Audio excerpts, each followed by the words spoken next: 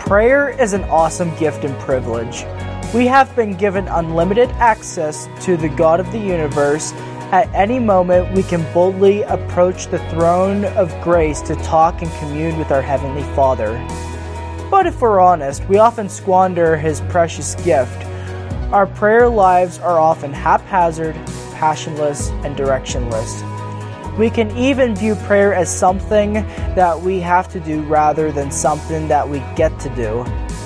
As a church family, we need to get serious about prayer. Let us choose to be intentional about pursuing after the Lord in prayer both this month and for the rest of our lives. Open your Bibles to the book of Psalms as we learn how to pray on purpose.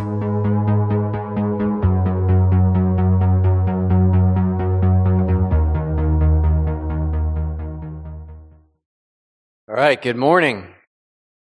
It is an honor and a privilege to be up here today. It's something that I never feel like I deserve the opportunity to do, but what do we deserve, really, in the end? So I am very excited to be up here and to get into the Word with you this morning. When I was about 4 or 5 years old, I remember going for a walk in the neighborhood with my mom. And of course, being a young boy, I was excited. I was ready to explore the world. And so I'm holding her hand. And at some point along the way, in somebody's front yard, there was a nice, green, must have been luscious looking cactus plant. I don't know if I'd ever seen a cactus plant at this point in my life. But before my mom could even react to what I was doing, I had my hand wrapped around this cactus plant. And I remember it didn't hurt at first until I rubbed my hand on my pants, and then I could feel, oh yeah, there's hundreds of little needles going into my hand. And so I remember for a few hours after that, my mom sitting there with tweezers and just plucking out all of these needles. And just when you thought all of them were gone, there'd be more in there, and it was a whole big mess. And I couldn't help but thinking coming into this that serves as a metaphor for some of the things that we do in our lives, is it not? I mean, how many really dumb things do we do or have we done, even if we knew better? Or maybe we just did them without thinking. And although it might not be something as foolish as grabbing a cactus, we can do things that are unwise that cause hurt. And I learned that day never to touch a cactus with my bare hands again. But sometimes we do things that are unwise, yet it takes more than just one time doing it to learn that we shouldn't do it again. Or maybe that one mistake sucks us into forming a pattern or making it a habit of making those same mistakes and bad decisions. It can get a lot more complicated. But that's not how God wants us to live. God doesn't want us to fall into temptations, to get caught up in the many traps of sin and despair that this life can offer. He doesn't want us to go around touching the metaphorical cactuses in our lives so that we spend those painful hours in the aftermath to clean up the mess. And sometimes in the process, hurting those who love us. It hurt my mom to go through that, to have to pick all those needles out of my hand because she knew how much pain I was in. God wants us to gain wisdom and to live wisely. But what does wisdom even mean? It can mean a variety of things. One is what I was just talking about. It's avoiding foolishness so that you and those around you aren't hurt by your foolishness. And it's also the reverse of that. It's living in such a way that you and those around you, those you love, your spouse, your children, your friends, your family, whoever you interact with, they're blessed. When you live wisely, you become a blessing because your life is blessed, because you're living how God intended you to live. Now, how do I know that God wants us to be wise? How can I stand up here and say something like that? Well, it's because it's scattered all throughout His Word that He's given us to read. There are entire books, like Proverbs, that are dedicated to helping us gain wisdom. God leads his people. That's what he does. That's who he is. A good leader doesn't lead his people astray. They don't let the people under their care walk into danger without warning.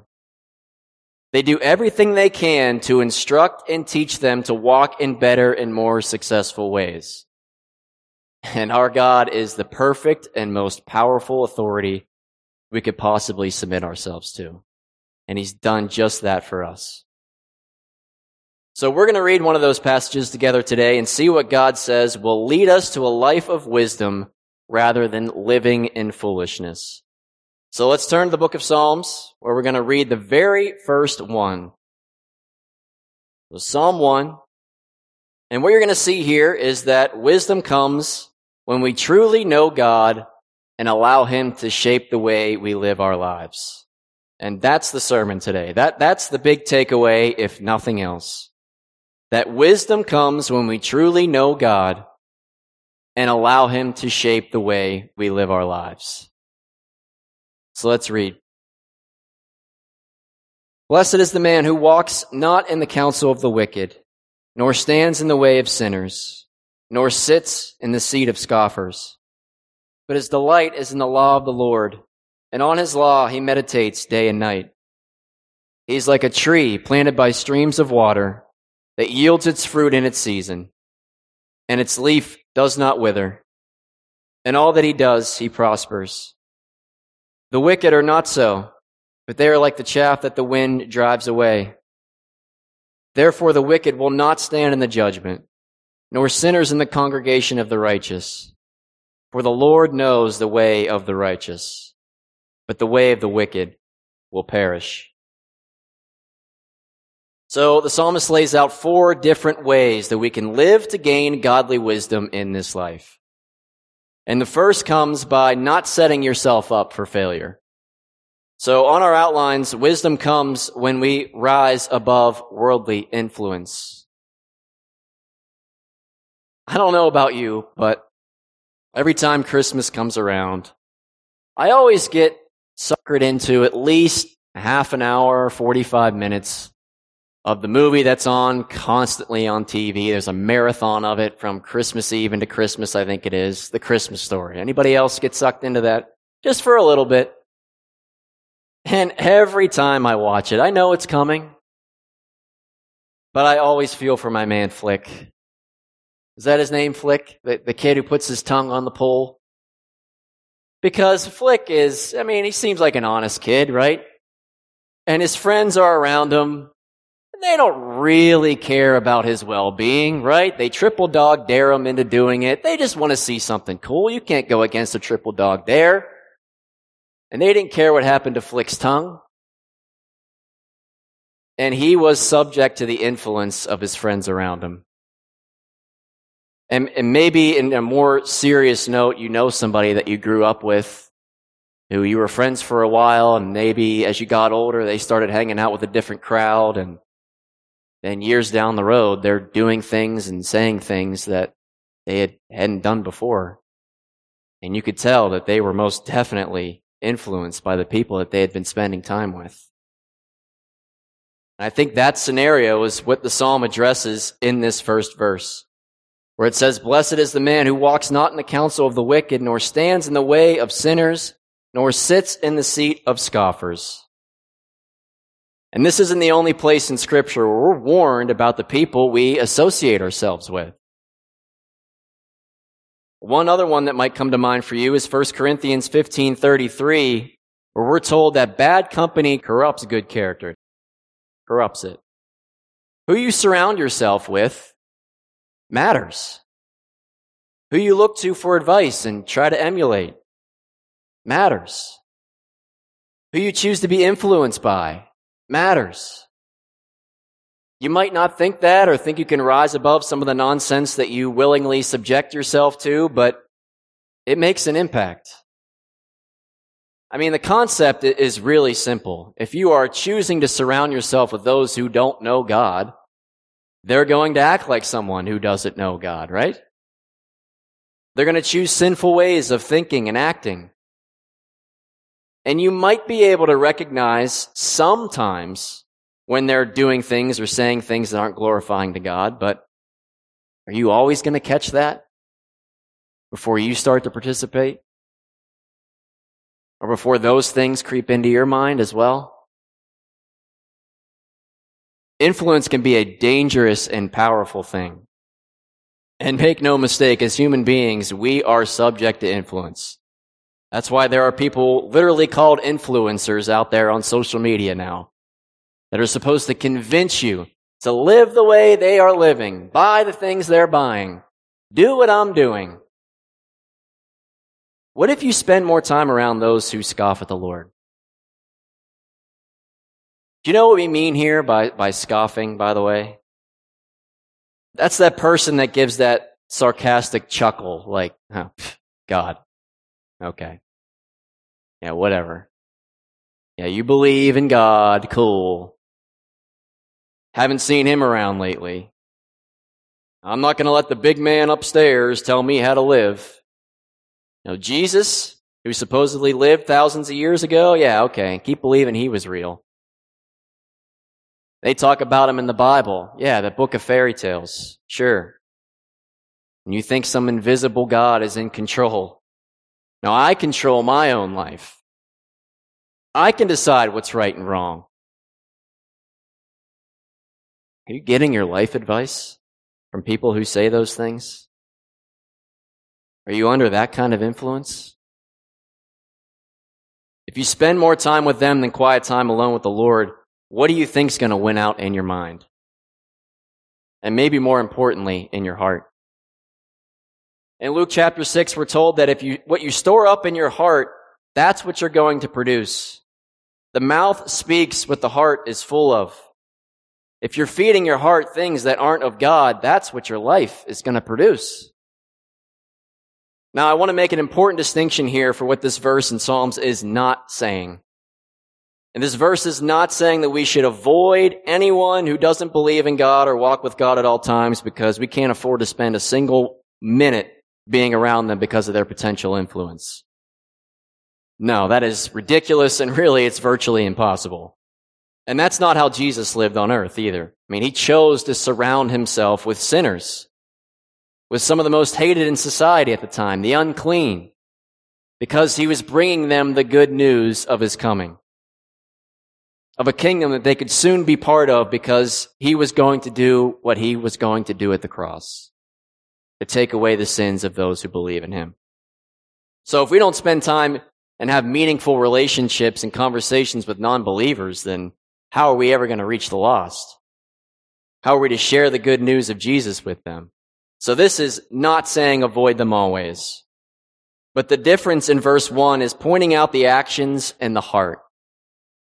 And there's a huge difference between spending time with people to love them and ultimately bring them to Christ, and walking with the wicked, standing with the sinners, sitting with the scoffers that it's talking about here, choosing them over God.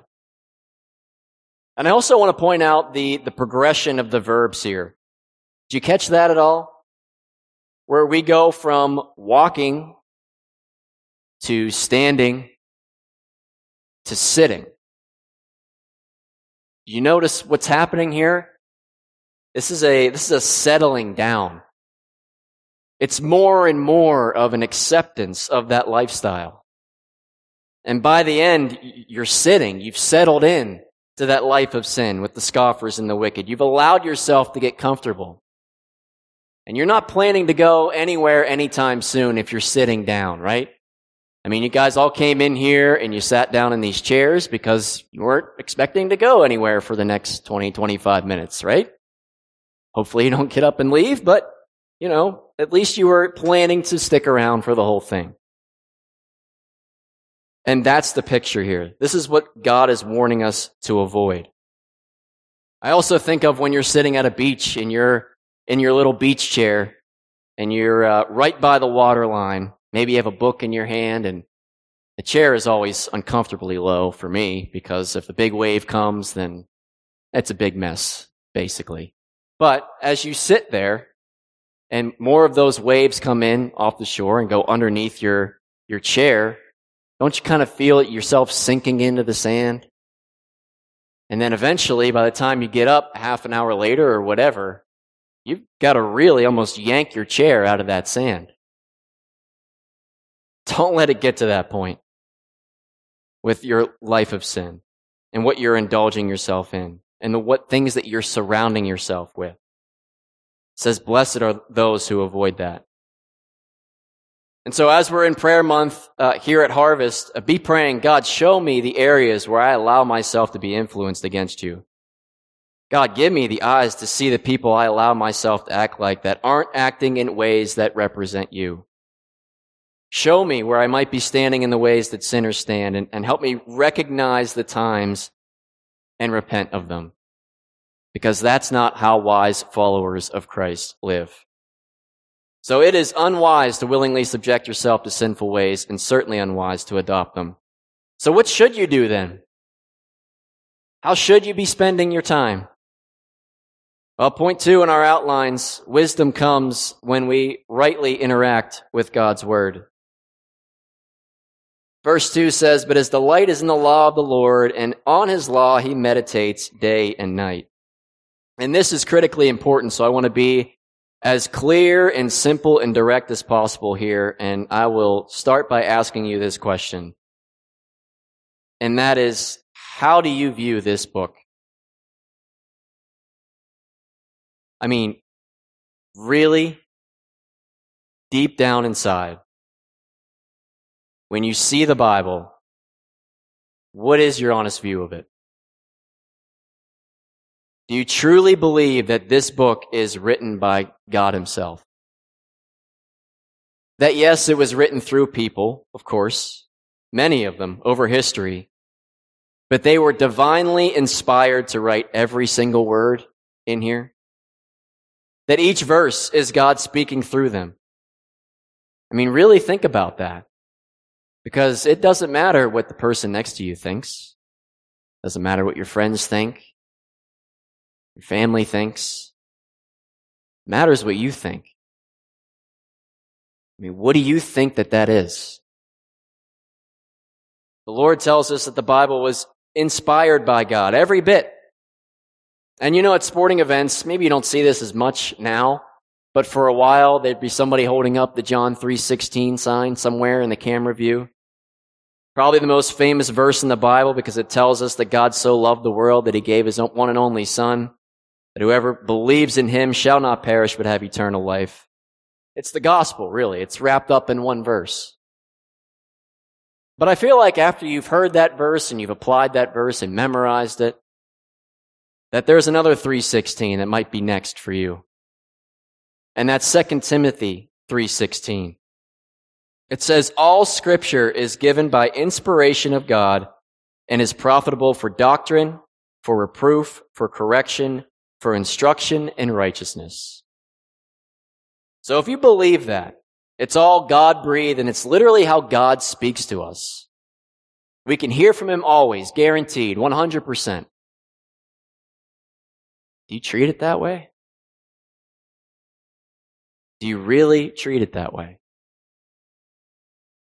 And man, as I say that out loud, I am convicted because I don't think that I have that kind of reverence all the time that I pick up my Bible. I don't realize the magnitude of what I'm holding in my hands, what we've been gifted with. And what the psalmist is saying here actually goes beyond just what I'm calling for and just reading it and treating it for what it is. The psalmist says the person who delights in the Lord and in the Word is blessed. And so I ask you this question, do you delight in the Word? Like, do you find delight in life merely by just being able to pick up and read these words? And man, that's convicting for me too, because I know that I don't always do that. I don't always find delight in my life just because I can read the Word. And then not only should we delight in it, but we should also be meditating on it. Now, what does that mean? You know, should we be crossing our legs and doing some pretzel-style hum kind of thing? Now, actually, it's funny. In other religions, meditating is to kind of empty your mind, right? But here, meditating is the exact opposite.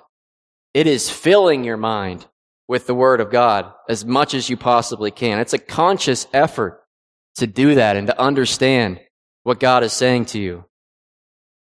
And if you happen to be going through the Fundamentals of the Faith book by John MacArthur here at Harvest, or maybe you've read it before, or you're doing it at home, or whatever, he gives the definition for what that means. He says, meditation is prayerful reflection on Scripture with a view toward understanding and application. So meditating involves praying about what you read, hearing it, applying it, and then memorizing it.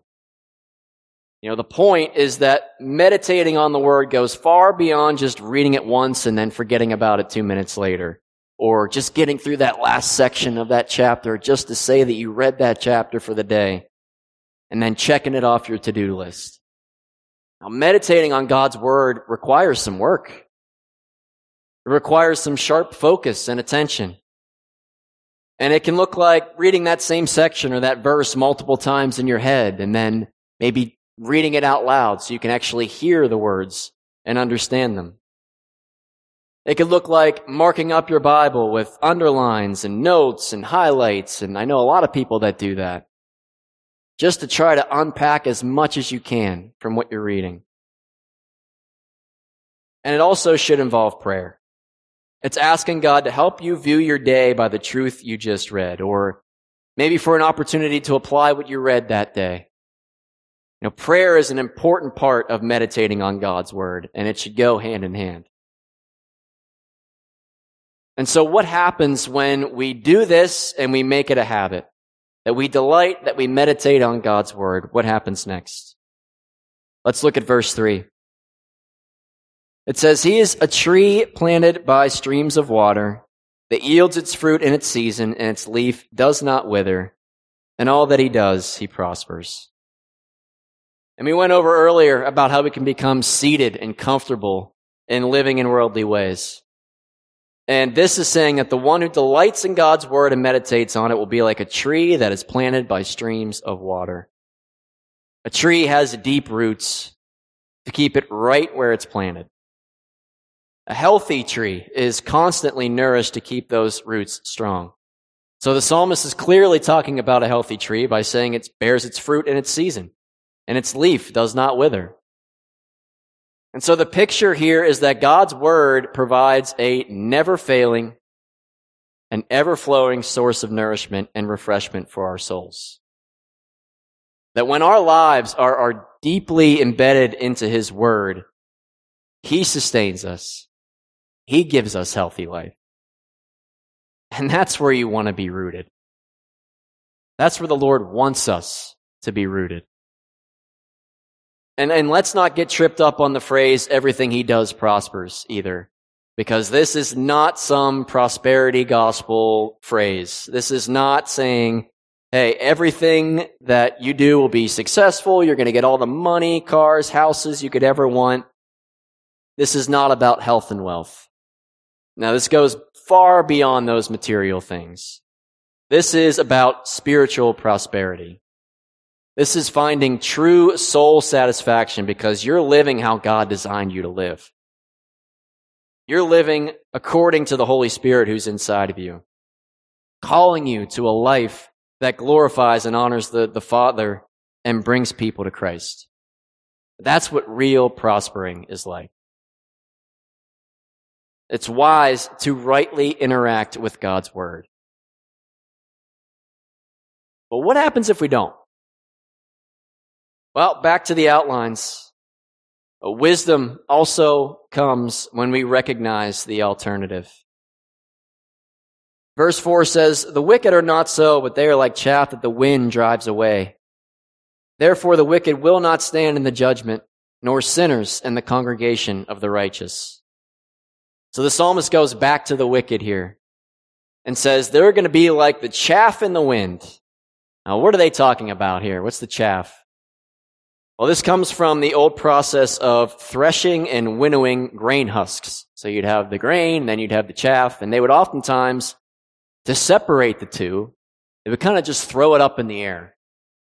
And the grain is what would have substance. And so it would fall to the ground.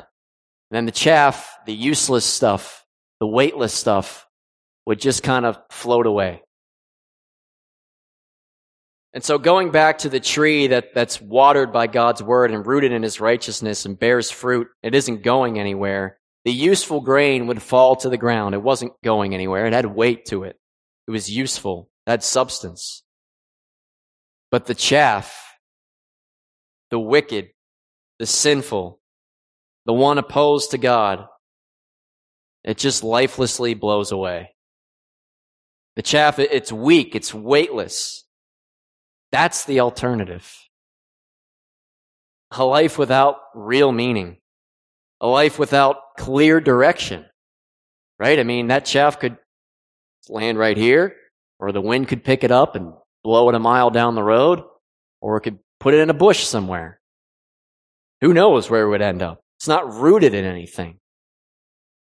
So when the strong winds of change or heartache or tragedy or adversity, a temptation come into them, they're just blown about. Instead of being anchored down, they blow away. And does that sound like any wise way to live? Just being a victim of the circumstances, basically, as you go through life. And what's even more metaphorical here is that oftentimes what would happen to the chaff afterwards, if it didn't blow miles away, if they still had it, it would be burned up. And that's a pretty gruesome and sobering reality of what a life without accepting the free gift of salvation in Jesus Christ results to in the end on Judgment Day. That's the alternative. That's what's in store for the wicked who reject God, make fun of him, scoff at him, want nothing to do with him. So as you focus on your prayer life this month, pray for those who are on this path, who are living this life. Or pray for opportunities to share with them the freedom, the peace, the eternal security that comes when they accept Jesus, who laid down his life for them on that cross, so that their sins could be taken away and they could live far beyond this short life here on earth. And finally, wisdom comes into our lives when we rightly walk with God. Let's look at verse 6. For the Lord knows the way of the righteous, but the way of the wicked will perish. And I just mentioned it, the way of the wicked ultimately results in death. And by that I mean eternal death, or as the Bible references it elsewhere, the second death. But yet on the other side, the Lord knows the way of the righteous. He knows. You're not fooling him. He knows who's really living for him and who's not. God isn't mocked. He can't be hoodwinked. He can't be slyly deceived. He knows. Luke 16:15 says, and he, Jesus, said to them, you are those who justify yourselves before men, but God knows your hearts. Jeremiah 17:10 says, the Lord searches the heart and tests the mind, to give every man according to his ways, according to the fruit of his deeds. So God knows who his children are, and that should give us great comfort. Because when we are walking in righteousness, when we are that tree that's planted by streams of water, we're well taken care of. Other interpretations of verse 6 say he watches over the way of the righteous. And if we're truly living for him, we're daily giving our lives over to him and have accepted his salvation, he's promised to never leave us or forsake us. He's ever present in our times of struggle and whenever we run into troubles in this life. You know, our Lord took human form in Jesus, so he knows in intimate detail about the ups and downs of life on this earth. He understands it. And he's there with us. He's watching over. And like the good shepherd watching over his flock, he's guiding, he's protecting, he's leading us into a life of wisdom. And there is awesome comfort in there, is there not? Who better to know the paths laid out before our life than a God like that? And so as I close things out, I'll ask you one more question. If wisdom is something that God wants for us and is something that will bless us, and those in our care, those around us, those who we love will be blessed by that as well. If all of these things are true, do you ask for wisdom? Because God calls us to. James 1:5 says, if any of you lacks wisdom, you should ask God, who gives generously to all without finding fault, and it'll be given to you. And that is, as clear as day, our Lord inviting us to ask for his wisdom, and he is not going to hold back from it. If you ask with a genuine heart and honestly seek him, that's where we find wisdom. And that is definitely worth incorporating into your prayer life this month too, isn't it? And I'll close by saying that Psalm 1 shows us that when we know God, and when we truly know what he has written down for us, when we truly seek the truth and seek guidance for our lives by seeing what he says, we're going to find wisdom. Meditating on his word. Delighting to meditate on his word. That's where we find wisdom. We'll know to avoid the influence of bad company. We'll recognize the alternatives of what life is like without Christ. And we'll walk in righteousness with him. We're going to be those trees that are planted by the streams of water. Forever satisfied. Spiritually healthy. Bearing the fruit that he wants us to as his people. Wisdom comes when we truly know God and allow him to shape the way that we live our lives. Let's pray. Father God, I thank you for Psalm 1, Lord. I thank you for your word, that you give us your word to learn from, God, to study for all of our days, Lord. Doesn't matter how many times that we've read over the same things, God, we can always find new things, Lord. They can hit us in different ways in whatever we're going through. And Lord, I pray in the times that we're struggling, and even in the times when things are going really well, that we would always be seeking wisdom through you, Lord. That we would be spending that time rightly interacting with your word. That we would recognize what the alternative is to a life that isn't full of your wisdom, Lord. Where we go into those traps where we hurt ourselves and hurt others. And I pray that we would be committed to seeking that wisdom. And God, we'd be spending that time praying to you as well to help us with that. To reveal what you have in your will for our lives. And I pray this all in Jesus' name. Amen. This is Pastor Jeff Miller, and I would like to thank you again for listening to the podcast of Harvest Bible Chapel, Pittsburgh North. And a question that I get asked frequently from people is this: how can I support your ministry? Well, I got good news for you. It is easy and it is secure. All you have to do is go to harvestpittsburghnorth.org/giving and follow the on-screen directions, and you can give online to support the ministry of Harvest Pittsburgh North. So until next time, this is Pastor Jeff Miller saying thank you again for listening to the podcast of Harvest Bible Chapel, Pittsburgh North.